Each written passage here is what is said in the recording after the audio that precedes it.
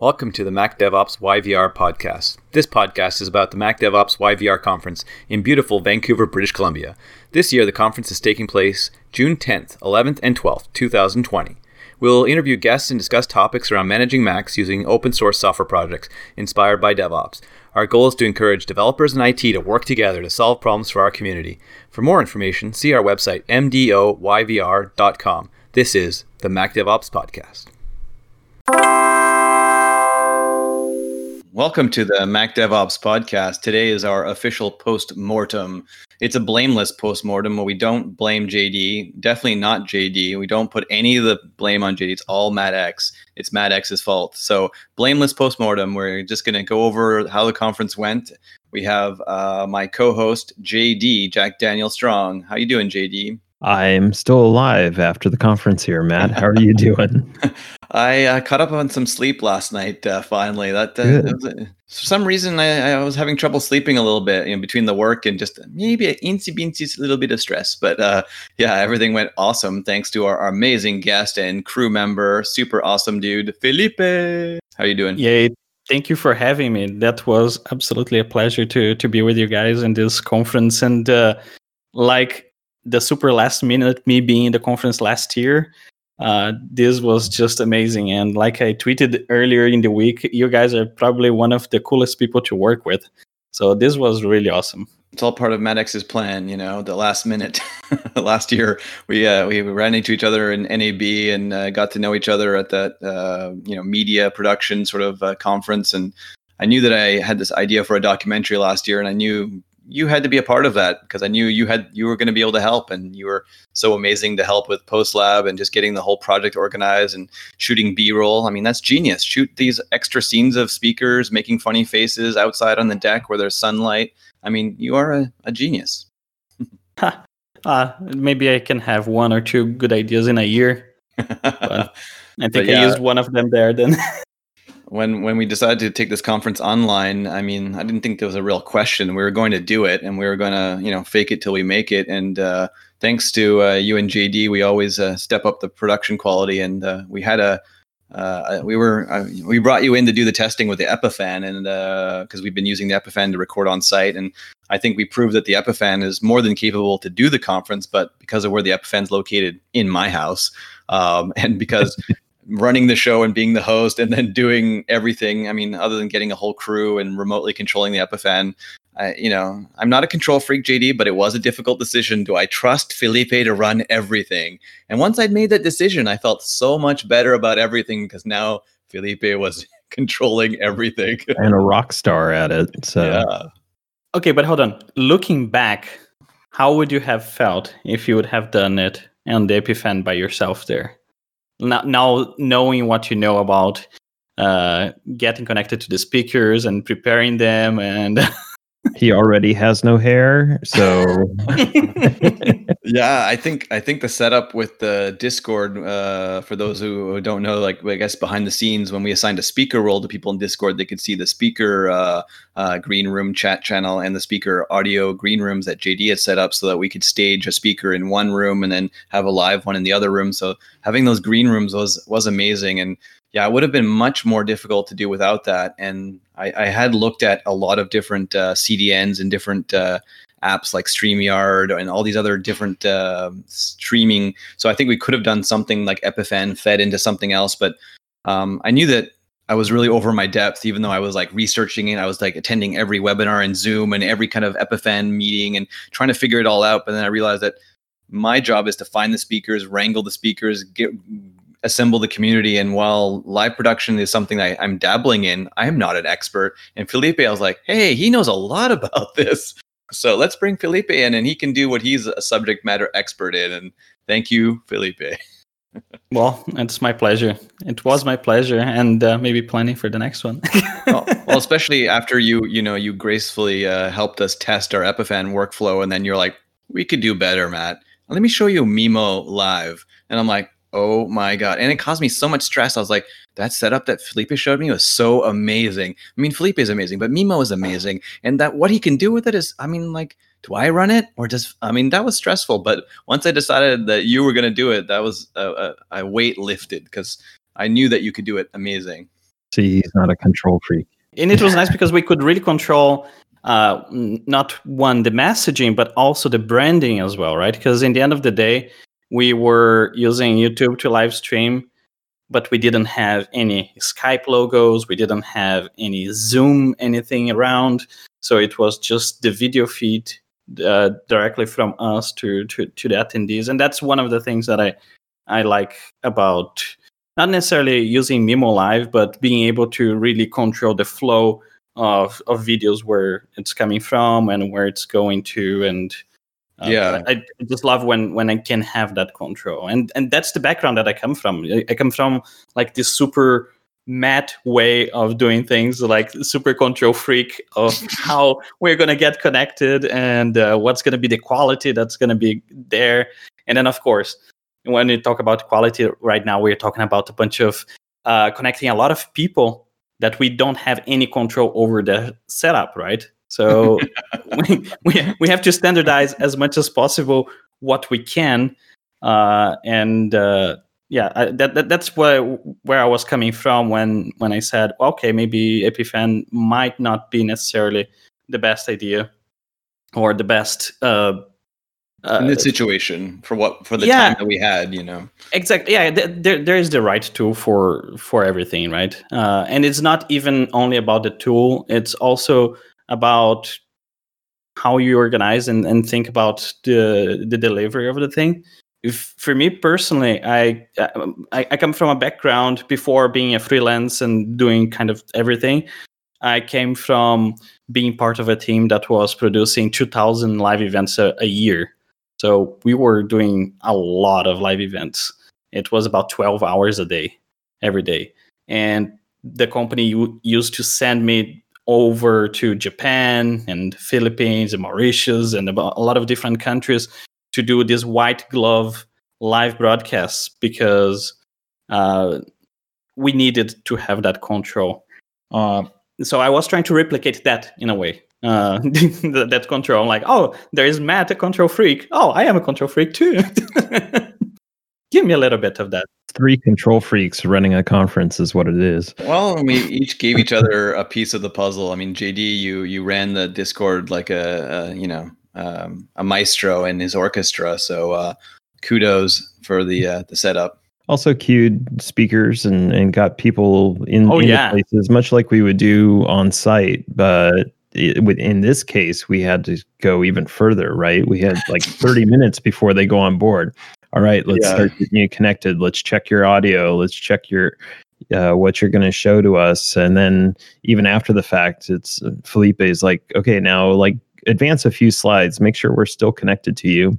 So there was a lot of work. We pulled off some amazing things with doing panels. I mean, getting 3-4 people on the same screen, all hearing each other, communicating with each other, making that seamless and look amazing. I mean, very seamless switches. Like when I was giving my intro and then Joel just came, right after me, it was just like ready to go. So people really appreciated the video production. Yeah. And honestly, I couldn't have done that without JD's help. I mean, I gave no directions to JD whatsoever.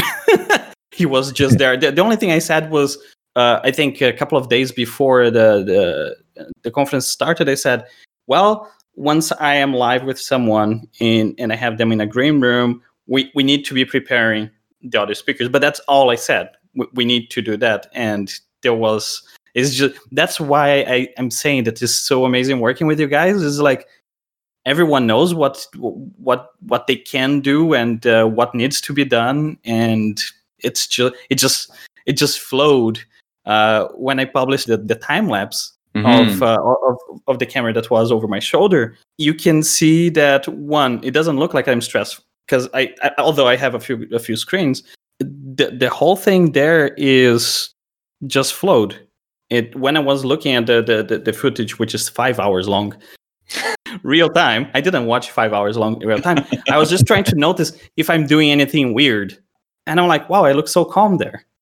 And there's a reason for that, because really everything went according to plan. We had a great schedule. We knew that as soon as the speaker would start, we would have 30 minutes, and then 30 minutes we start chasing the next speaker, get them situated. and being able to actually check their audio, check their video on a separate system, and being able to transfer them into the live system, that was really good. There was a better way of doing that if I had an extra A10 Mini, but I didn't, so had to find a different way. Well, the setup with Discord transitioning to Mimo was perfect because everybody was in Discord and the community was there.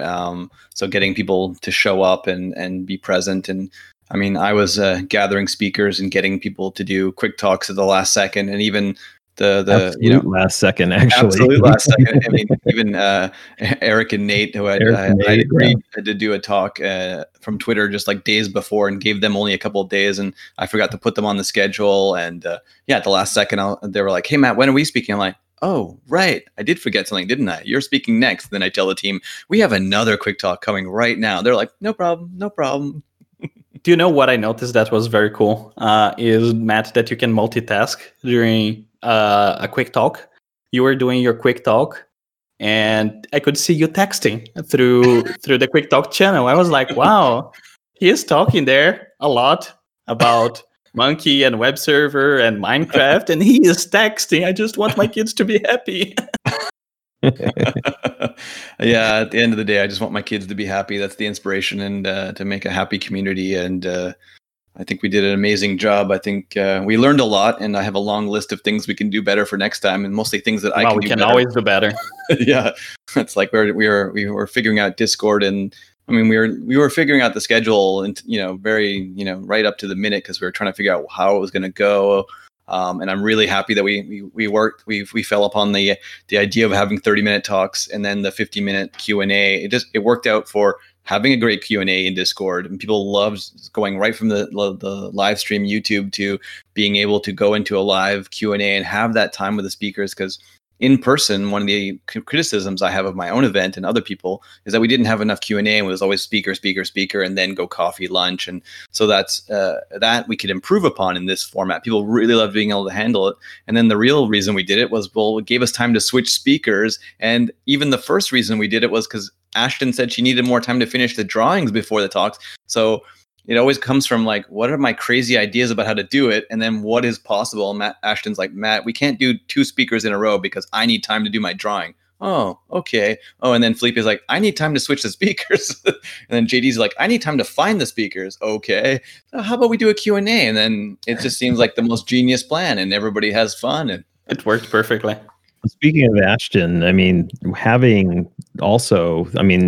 talk about adding a level to this, is we had a live feed on Ashton for basically 5 hours straight, right? So, and having her set up and getting all of that to make sure that we could keep an eye basically over her shoulder, and then have those posted, because she's doing this digitally. We were able to post those right in the channel after she completed it. I mean, talk about mind-blowing. And to have even the quick talks, I was like, don't do the quick talks because they're too quick and they're one after another. And she was just doing the quick talks and then posting snippets of the drawings in the channel, just like, here's a little snippet. Right? I was just like, oh my goodness, this woman is like insanely awesome. She's just like over the top, so cool. Honestly, we know a lot about so many parts of IT and a lot of things that a lot of people would say that's complicated. For me, the most difficult thing that I have seen is what she does. I absolutely cannot comprehend, because when I go to a talk, I know that my mind disconnects for a few seconds and come back all the time.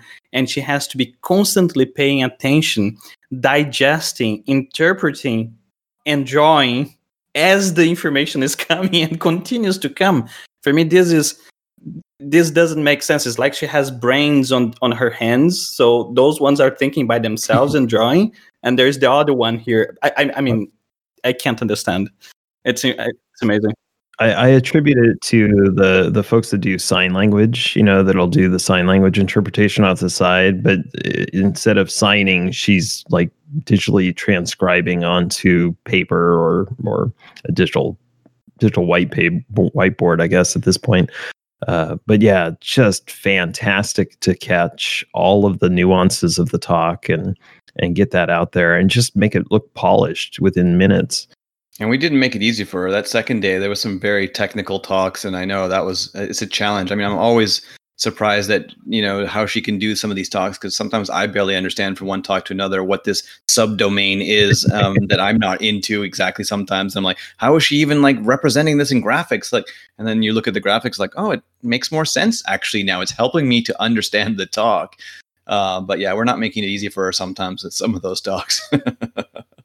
Because they're so technical, and they're, sometimes when you tell a story about walking down the road and learning and growing and changing jobs, those are maybe easier to graphically represent, but she was doing all the technical stuff. And she had her workshop as well the day before the conference, and I was watching the workshop, and it was incredible. She was actually technically showing how to better represent and things on a very basic level. For example, with the fonts, for example, how you're writing things on the screen or on the paper. Oh, you want to use this font or this spacing. Oh, look about when you're talking about something being slow or squished, you can use the fonts themselves and making them in a shape for... I couldn't pay attention at everything. Like I said, my mind always goes a little bit off and comes back.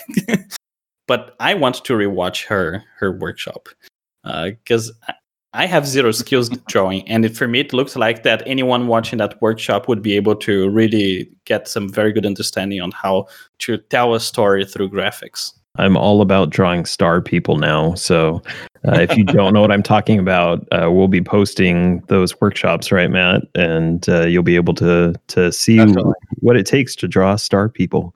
I mean, we build this conference with interesting and awesome people, and I invite people that I want to learn from. I don't invite people that I know all the stuff about already. I want to learn. I want to watch all those talks over and over and over again, because there's so many things to pick up and so many interesting things to learn. I want to rewatch the Monkey Report workshop so many times just to pick up some more tips and tricks and those talks. I mean, there's so much good stuff. And when you're in a technical or technical creative, you learn by doing. So you see something and now you want to try it. So you see another talk, you want to try it. So you can't just digest it and understand it immediately. You have to get in there and try it and practice. Other great feedback that we had was because we were pushing this out through YouTube Live, and it was a single stream. If something came up, you could pause it and then catch right back up, or just at least see everything. A lot of the other conference formats that we've seen, if you're not there and present in the meeting, you've missed it. You have to wait for that recording to come out. So that was a lot of feedback that we got. It was just great that if an emergency came up or bio break or whatever, they could just pause the YouTube stream and pick that right back up. So that was brilliant, Felipe, for getting that to happen. Well, that was basically your idea, but there was something that there was a comment that was very cool. There was, oh, I had something coming up and now I'm catching up at 2x. So the person was like, I want to catch up with the live, and I'm way behind. Watch at 2 times speed, and at some point they're going to catch up. Well, it's a conference for IT people. I mean, it's all IT people. Sometimes we deal with fires and emergencies. So, and some people are definitely working at the same time, or they just have to. And so, it's inevitable that something comes up, and so you have to maybe put the stream aside and then catch up later, or watch that night. We try to make this as awesome for everybody in every time zone, but the Australians were losing some sleep there, staying up. So if you can catch it later, then you have to catch it later. But that said, I mean, we had Australians tuning in to the live conference so they could participate. So that was spectacular. Just the ability to reach internationally by bringing this conference online was spectacular. Am I wrong to say that you had more international participants this year than you had in previous years? Oh, definitely more. When I was there last year, I met a guy from Czech Republic and a couple of other people from Europe. But this time, when I was reading the introductions channel, there were so many people from Europe. I was like, wow, that's really cool. There was a lot more Europeans. I mean, even before the conference was already coming together, I know a couple of people were like, I really want to come back. I really love your conference, but I just want to, take the plane less often, to save the environment a bit. And then, of course, the pandemic hit and no one's going anywhere. So a lot more Europeans and people from around the world joined us. So, I mean, there's a definite plus to being remote. And if we can build a community, and Discord really helped bring those people and give them a forum, a really good watering hole. Does this mean that this could be a conference done twice a year? It could be. I think we could almost do that. Almost. Yikes. We don't have to build the Discord from scratch every time. No, the Discord's built this time. Yeah. Speaking of the introductions channel, that was a brilliant idea, Matt. You had seen that somewhere else? Yeah, I'm trying to remember where it was, if it was FailConf or one of these other not tech adjacent, but different. I'm trying to join as many tech communities as possible because everyone's doing different things. And I love to see how people are doing stuff. And it was one of the early Slack tech conferences I saw. Maybe it was FailConf. I can't remember exactly. I'll post it somewhere if I can remember. And I saw that they'd posted they had a Slack for their conference. And so they had an introduction channel, and I thought that was really brilliant. And I wrote, "Hey, I'm Matt X, and I do this and this." And someone's like, "Oh, hey, Matt, I haven't talked to you in years." And and people could, instead of being in real person conference, you have to find the badge and you have to try and find people. Or I would grab somebody, go, "Hey, Felipe, I want you to meet Matt Lyons. He's really cool. He does video production. You should go talk to him." And this way, you can see at a glance who you might want to be able to talk to. So I thought that really helped. In a few ways, it's less awkward Yes. This way to reach out to people, because when you're in person, they are already in a group talking to people, and it always feels strange, at least to me, to just come up to that group and start hanging out there, just watching people and listening, and who am I, or who are you guys? And this way, anyone that was saying anything in any channel, you can just jump in. Everyone is already used to that online, right? That you just jump into conversations on Twitter. That's very common. People just jump in. It felt like the biggest coffee time circle that you could ever have, because people are happy to listen into what certain people are saying, and they just want to eavesdrop. But it felt less socially awkward because they're like, "Oh, I can listen to all these people." You could have like 100 people almost just listening in, and because I know pretty much everybody, I could jump in and see if somebody's trying to say something, and I could ask. I could I'm really good at that at the conferences. I call people out and go, "Hey, Felipe, what do you think about this?" And you're like, "I wasn't saying anything." "No, I want to hear from you, Felipe. Say something." And then just calling people out. I think that helps sometimes to get people to speak and join in the conversation, and it was awesome. I couldn't hang out in the social channels afterwards because it was very late here and I definitely needed to catch up on sleep. How did they go? Because I saw at some point that there were like over 20 people connected and video on and stuff like that. 30, 40, 50, 60 people sometimes. It was pretty busy. For those who may not have been on the Discord, what we had a speaker Q&A audio channel. So everybody would kind of drop into there. It was audio only. At one point we had almost 100 people in a single channel, able to ask and follow up with questions about the talk that they had just seen. We also had hallway tracks, so a couple of those I jumped into periodically, and people were just having conversations, and other people would join and just kind of lurk. So it was nice that way. We had a social hour. We were at one point, I think we had probably 60 people, 20 or so were, like you said, sharing their videos, so they were able to see each other, but others could drop in and out and add feedback and imbibe if they wanted to. But that was really really nice. Just that format with Discord of basically being able to just automatically join a voice channel. People were really good about muting themselves, so we didn't have a lot of crazy open mics or any issues that way. I think we had one instance where I had to server mute somebody because they forgot, they walked away to handle a kid, and all you could hear was the child screaming in the background. But otherwise, that format, versus some of the other platforms that we have, where you're either putting people on the spot or it's just really difficult to come and go as you please and see who's in the room, right? That's the problem with a lot of these other platforms is you have to go join the room before you can see who's in the room. And the way we had the Discord set up, you could see that, oh, I see Matt X is in that channel. I want to go join and see what they're talking about. So, that was really nice. I mean, Slack is where a lot of us are on the Mac Admin Slack, and it's a really great community, but you can't see who's around. So with Discord, we could see who was actually in a channel. And so you could go and walk over to the hallway chat or the hack night chat or, different rooms, and you can go, oh, JD's hanging out over there. I'll go talk to him. Or, hey, there's somebody I haven't said hi to. And that's really nice. That it really makes you feel like you're hanging out with a bunch of people. And because we're all used to being at home, people, are used to hearing some kitchen sounds. Or, I mean, Tim Perfect was in, his place and doing his thing, and Tim Sutton's in his kitchen making food and hanging out in the social hour. And I'm like, hey, Tim, what are you making for dinner? And, and people are cooking and eating, and we're all hanging out together. And it was very sort of informal during the social hours. So I like that. Yeah, I have to say the food was a little disappointing this year, mostly because I had to supply it. But I bought a whole bunch of vegan frozen burritos in thinking that would be a good thing. But they need a lot of time in the microwave. So watching me eat a live frozen burrito is not the highlight of my career, maybe, I hope. But it was a nice way to close out the conference. That was really funny. I couldn't stop laughing. Hungry. I couldn't stop laughing.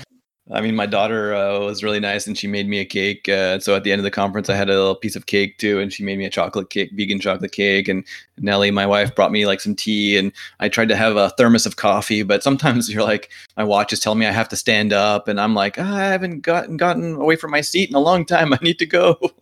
Felipe, I watched that time lapse. I think you escaped twice in that 5-hour period. I think maybe I escaped twice. Yeah, that sounds about right.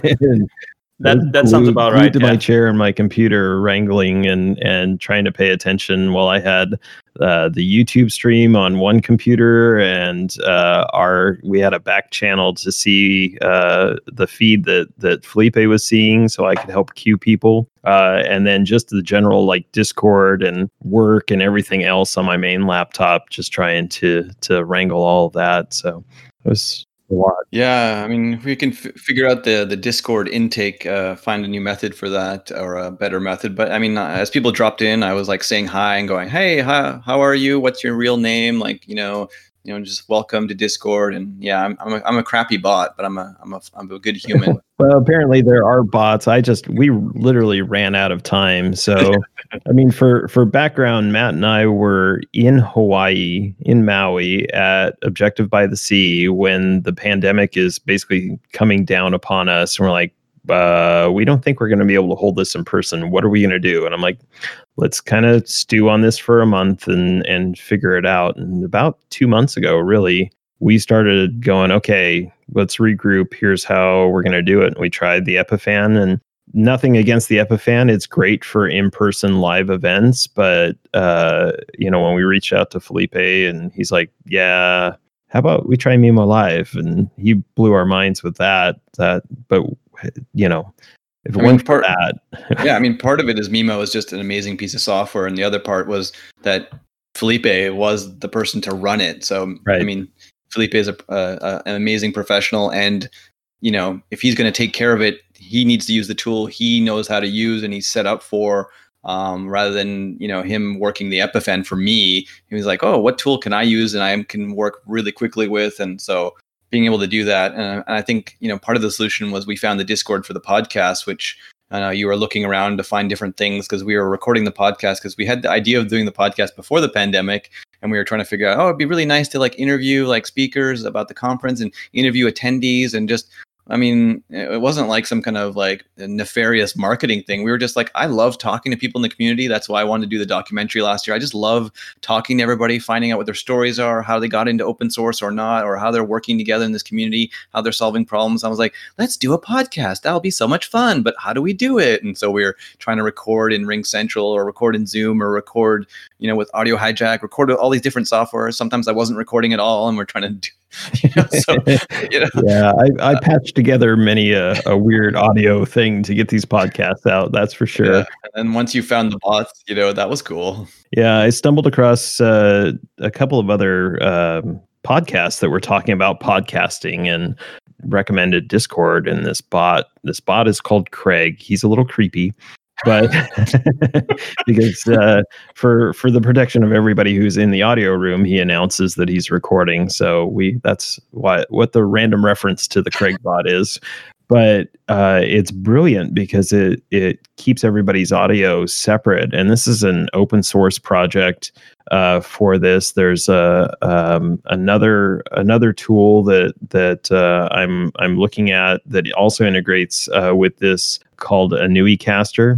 That allows for even higher quality recording that's supposed to be lossless and all of this fun stuff. So it's been a great learning experience for me. But in doing that, I found Discord and then kind of started, going, well, can we recreate the hallway track? I mean, that was the part that I was missing when I attended all these other virtual conferences, is like that Zoom meeting would end. And it's like, well, but I want to chat with the other people about what we just experienced and saw, and maybe you could jump back to Slack and do that, but maybe not. And connecting to the voice channels, it's very fast. Yes. And I think that's one of the things that makes it very easy to use Discord, because you click and you're connected. Yeah. And then you click on the next one, you're connected. It's so fast. At one point, I think we had 80 people in a room, and it like killed. Somebody had jacked the bit rate up to like 256 bits. So because we had upped the Discord server and boosted it rather, which allows for a higher audio quality, but that many people pushing that much audio it's a lot of data. I think it crashed the room, if I remember correctly, and a lot of people had to go reconnect. But yeah, otherwise it was pretty seamless. And then there was the time, I crashed the Mimo live stream too. That was pretty funny. Yeah.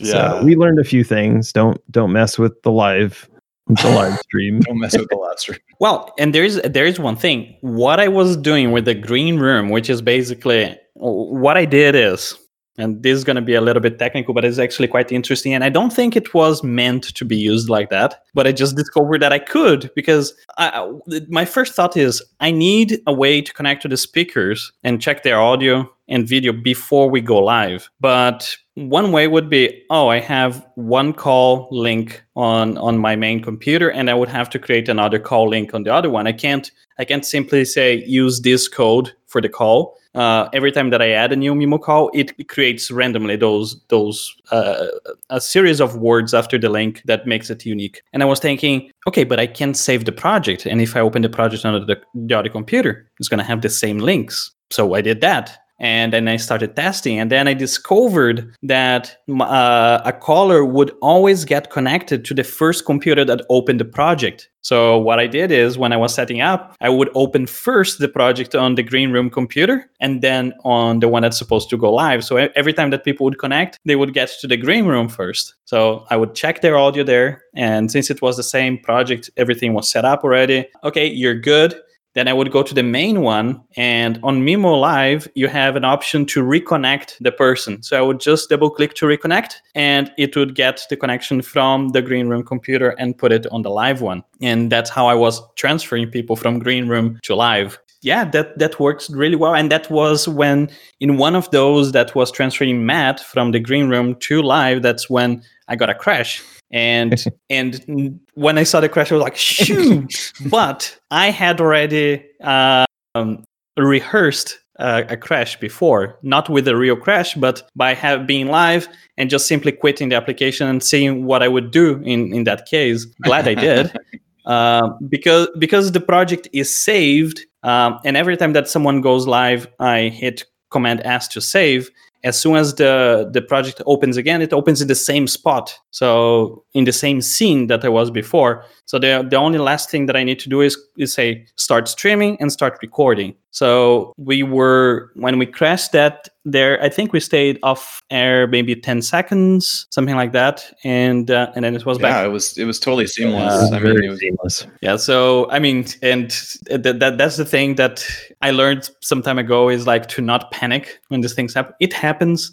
It's live. The first thing that you learn is like, look, on live shows, always something will happen. Someone will say something wrong, something that they're not supposed to, or they're gonna start moving their hands and hit the microphone and disconnect it, or the microphone battery is gonna run out, or something will happen. Something always happens, and you try to rehearse as much as possible for those situations. And whenever it happens, you just need to stay calm. What are the steps to get back? Are this, and that, and then you go back and track and move forward, because the show must go on. We learned right? a lot, and we practiced a lot. Once we decided to go with Mimo, and we stopped all the practice with the Epifam, okay, we're going to go with Mimo, let's practice it. And also we said we need the speakers to join us before the conference, practice, test their audio, make sure they have, good mics. I mean, one speaker, we tested 3 or 4 mics. I mean, I had to bring a mic to somebody that's in my city. We did our best to help improve that. But also during the testing with the speakers, which we were thinking, and at least in my head, I was like, this is to help the speakers. They need to practice. But we were practicing our back channel. We were figuring out our back channel. How do we communicate with each other? How do we communicate and pass along messages in using Discord? How do we it wasn't just for the speakers, it's like, how do we handle running the conference? So we did 4 days. I think it was like Friday, Saturday, Monday, Tuesday, at least we did 4 days of many hours of practicing. And it wasn't just for them, it turned out it was for us too. So we really put in a lot of hours before the show. Yeah, those were a lot of hours, and it totally made sense to do that. And for me, for my mental sanity, I needed to do that.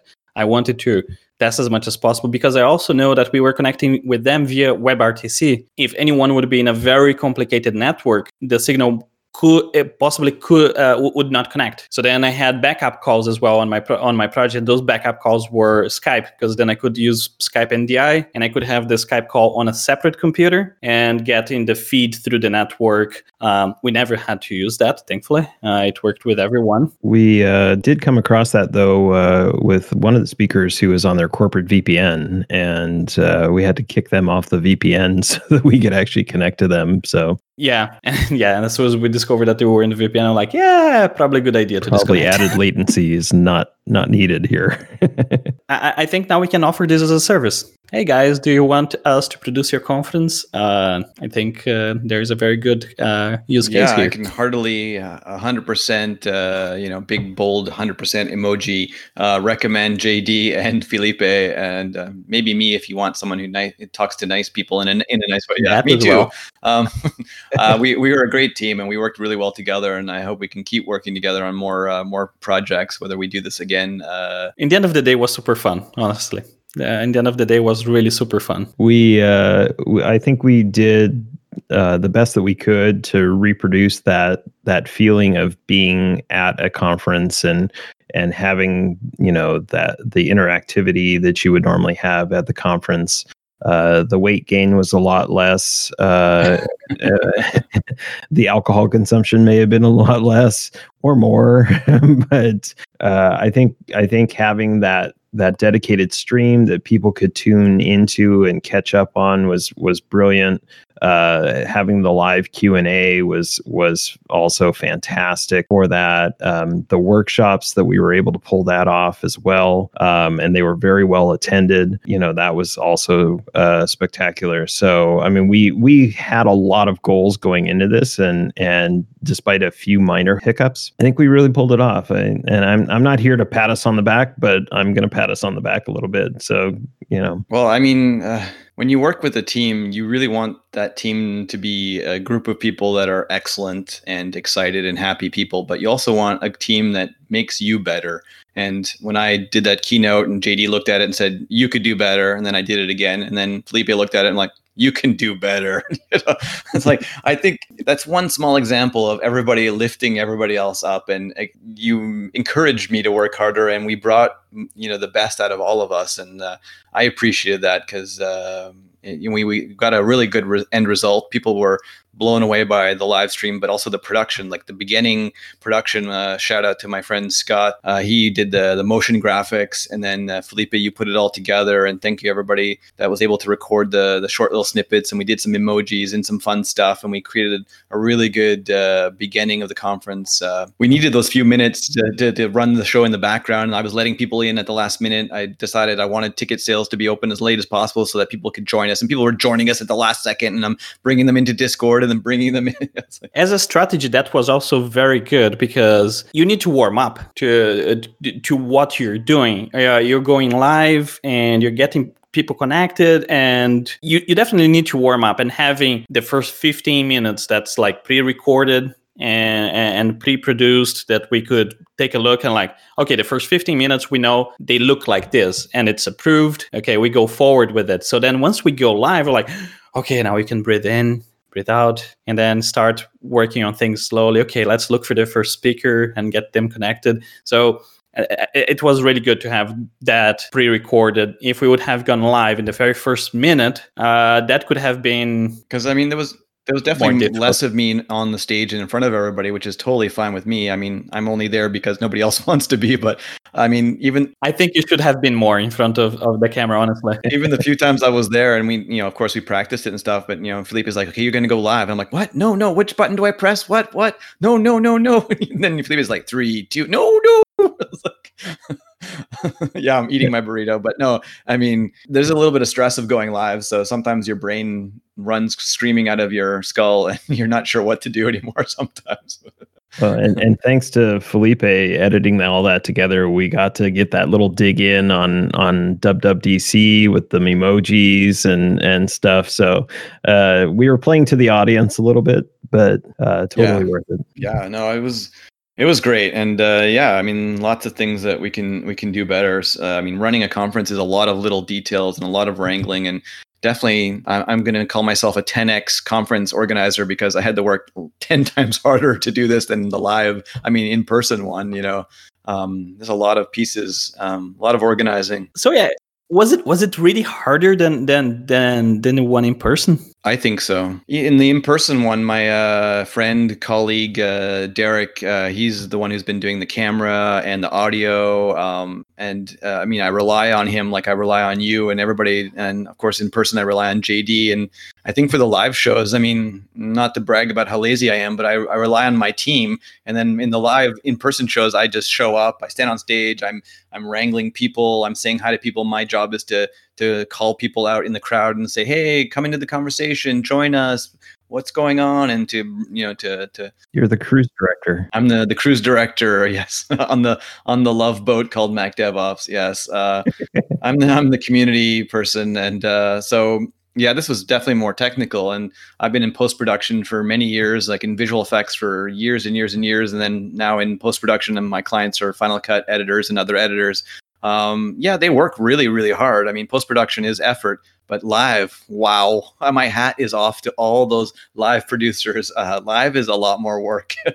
You have to have so much ready in advance. So that's why we had, when we recorded those memojis, we recorded little short video segments. We recorded some of the quick talks were pre-recorded to give us some breathing room between the live talks. We had to be prepared. We had to make sure it didn't suck. My fiance, she has helped me in some productions in the past, in some live productions in the past, and she really likes doing technical director. She really likes watching and switching. And a couple of days before, I was like, "Hey, don't you want to help me with the conference? Because I will have a lot to do because I'm gonna have the speakers that I need to prepare ahead of time, and the ones that are going to be live, I need to be paying attention." And she was up to helping me, but she's working from 8 a.m. until 5 p.m. and then we would be starting at 5 p.m. So it was like a lot for her. And I was like, "Oh, actually, never mind.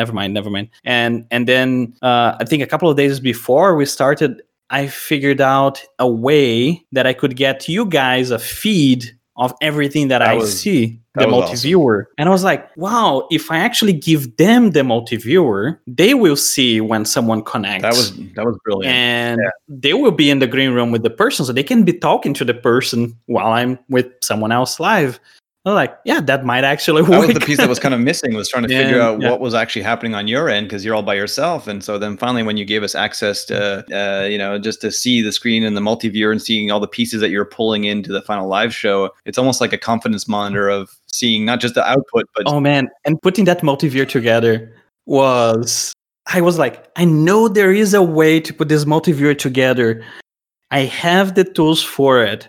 And when you have a puzzle, basically, and I had the pieces all there, and you could see that they would connect together, but you just need to draw the lines in between them. And when it suddenly clarified for me, and I connected everything together, it was like, oh, awesome! Now I need to actually write down how I connected everything. So in the future, when I need it again, I go there and I reconnect, because I know that I'm the person that will figure something out. If I don't use it in the next 10 days or 2 weeks, I will forget it. Later on, I will need it. So it has happened, for example, with, like, say, installing GitLab on a NAS. And I made a video about it. And then almost a year later, I was like, oh, how do I do that? And then I searched and I found my video. I was like, oh, yeah, forgot about that. I mean, that's why we document in the IT world. And the patron saint of the Mac admin community, Rich Troughton, always said, you document today for the future you, wondering what the past you was doing. So, that's why so many tech people have blogs. It's not, they don't care how many people are reading them. They're literally going back and going, what was I doing? I wrote down the 5 steps. And occasionally people will reach out to you and go, oh, I read that blog post of yours and read about this thing. I'm like, oh, that's just for me. I know it's public, but yeah, it's just trying to remember, because we switch like fields and topics, and you figure something out. You're like, oh, I'm going to figure out this piece of software. And then you go to another thing, and you can't keep that all in your brain all the time. So documentation, and putting it on videos. I mean, you're just, you got your millions of subscribers, Felipe, but yeah, you go and see your own videos and how did I do that? And let's see what I said, in that video. Yeah. And I get people writing to me like, oh, you're wrong. That line is wrong. It's not. Yes, it's true. And I was like, oh yeah, you're actually right. Yeah, sorry guys, I'm not a coder. I read Stack Overflow. Oh my god, one of the presentations there was like, oh yeah, so people are trying to open an application, and then they just go on Google and go into Stack Overflow and find this command to remove the flags and the quarantine of the applications, and then that's how you run a malware on your computer. But literally half of the IT community out there is just searching Stack Overflow for their answers and stitching scripts together. So you're not wrong. Yep. No, and that's why it's really nice to, like, when we had the hack channel and the hack night, is like, it's a chance to code together. So people are grabbing things and researching, and then they're talking to each other and sanity checking, sort of like your peer review, and being able to code together. So I think we've learned that we can work together, Felipe. And if you need coding help, I offer JD. And oh, I do. You offer JD. I mean, if you want me to, help you too, I can help. I build small apps and Stack Overflow for you as well. Sometimes, people have reached out to me and said they just found like old questions of mine on mail lists, but never the answer. Like, what was the answer? I see you asking this question. What was the answer to that? But yeah, I mean, finding a good repository of knowledge, like we need a almost like a wiki, So having these videos of all these conferences, it was always my goal. Number one is to share the videos. Because in this world where you monetize everything and you want to make money off everything, that was never my goal for anything. My goal is to share. And because this technical stuff sometimes can go out of date, I mean, you need to share immediately. It's valuable to people now. Sure, maybe I will go through a retrospective of every video Felipe has done on Synology versus QNAP, and maybe that will be a fun afternoon. But if you really want to find out what happened today, you go to the latest conference or the last, video that somebody did about Chef or anything. So Monkey, what's happening? My Monkey report's changing every month. Monkey is changing. I mean, there was version 4 in December. There's version 5 now. I mean, things change so fast. Like, how do we find out? So posting videos is a great way to share, and we have to share and help each other. So that's why we do it, right, JD? Exactly. I totally forgot to talk about the hack night. That was spectacular. 2 hours of Joel and Tim, and a lot of other people, but the comedy show. So what did the comedy show that is the Joel and Tim show is spectacular. I kind of wish we had recorded that. Well, I think the topic was NIST. I guess one of the national standards associations. They used to release a PDF of how to secure your Mac. Kind of like a best practice. They finally updated it, and I think it was thanks to somebody in the community. They updated it and put it in a GitHub repo, I believe. And so instead of a PDF that's like a boring document that you can't access, they could put it in GitHub, and they had the commands, run these commands to check these things to see if you're secure. And so I think Joel's idea was how about we make an app that will just run and just check all these things. And then also John Crane from the Monkey Report said, well, we could build a module in Monkey Report. So if you already have Monkey Report, then it'll automatically run these things and tell you the status of those. So they were inspired by this release, this treasure trove of how to check if your Mac is secure or run on a certain baseline. They made it extensible. It's all in YAML, and that started them down the pathway of having it potato themed. So it was entertaining. So, YAML, but also a very cool tool coming out of the community. Yeah, I mean, that was fun. I mean, it's definitely fun.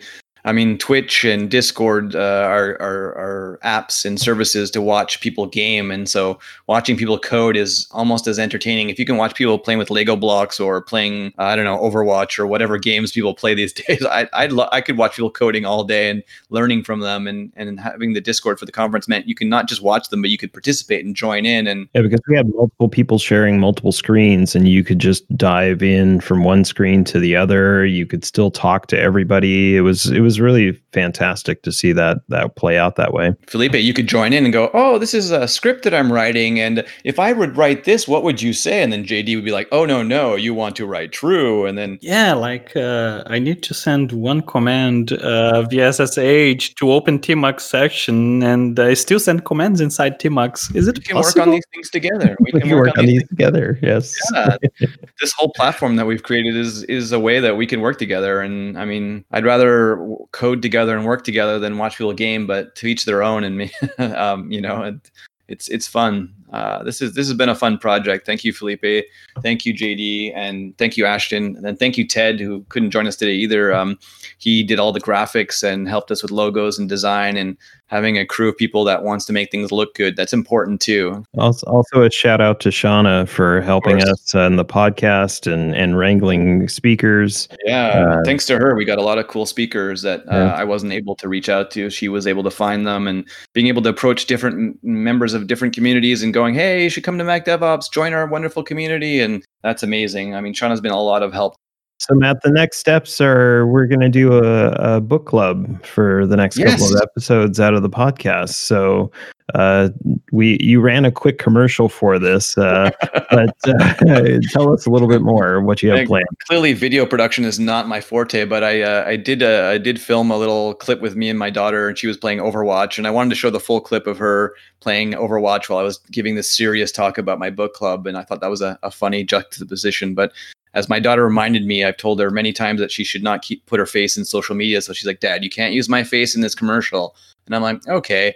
So then I put it in clips, and I know I'm the only person in the world, but I love clips on the iOS. You can make really quick, funny little videos. And so it cropped it to 4:3 and cropped her out, which is good, and added the titles. But yeah, the idea of the book club, because I'm better at this book club than video production, is that we will tackle a chapter each podcast. And the book I want to start with is DevOps for Dummies. And since I'm a dummy, this is a perfect book for me. Since I run a DevOps conference, I'm not a DevOps master. I'm just inspired by DevOps and inspired by people working together. So this book was written by Emily Freeman from Seattle, I believe. And I've read through pretty much half or almost 3/4 of the book. It's like just amazing chapters. Are very approachable. And I just thought it would be a great present to send to the speakers. I sent them all a book, and I thought we could have different guests on episodes, and we can talk about a chapter and talk about the awesome concepts. It's not coding. It's about working together and culture, how to build better teams, how to build a better community,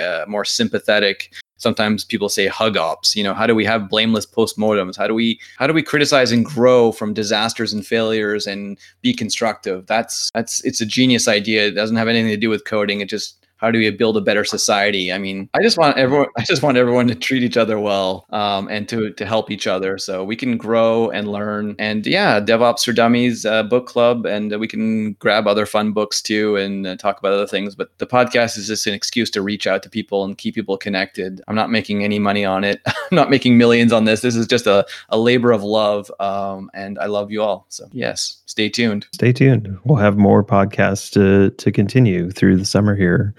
So thanks, Matt. Thanks, Felipe, for joining us today. Thank you for inviting me. And really, thank you again for letting me be part of Mac DevOps. Checks in the mail.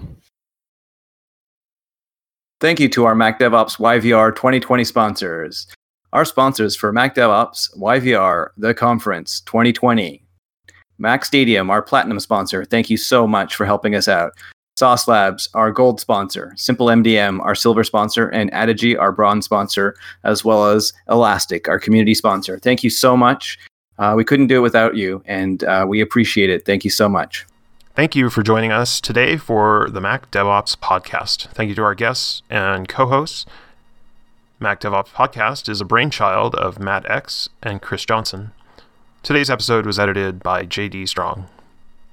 Please like and share this podcast on your favorite podcast service.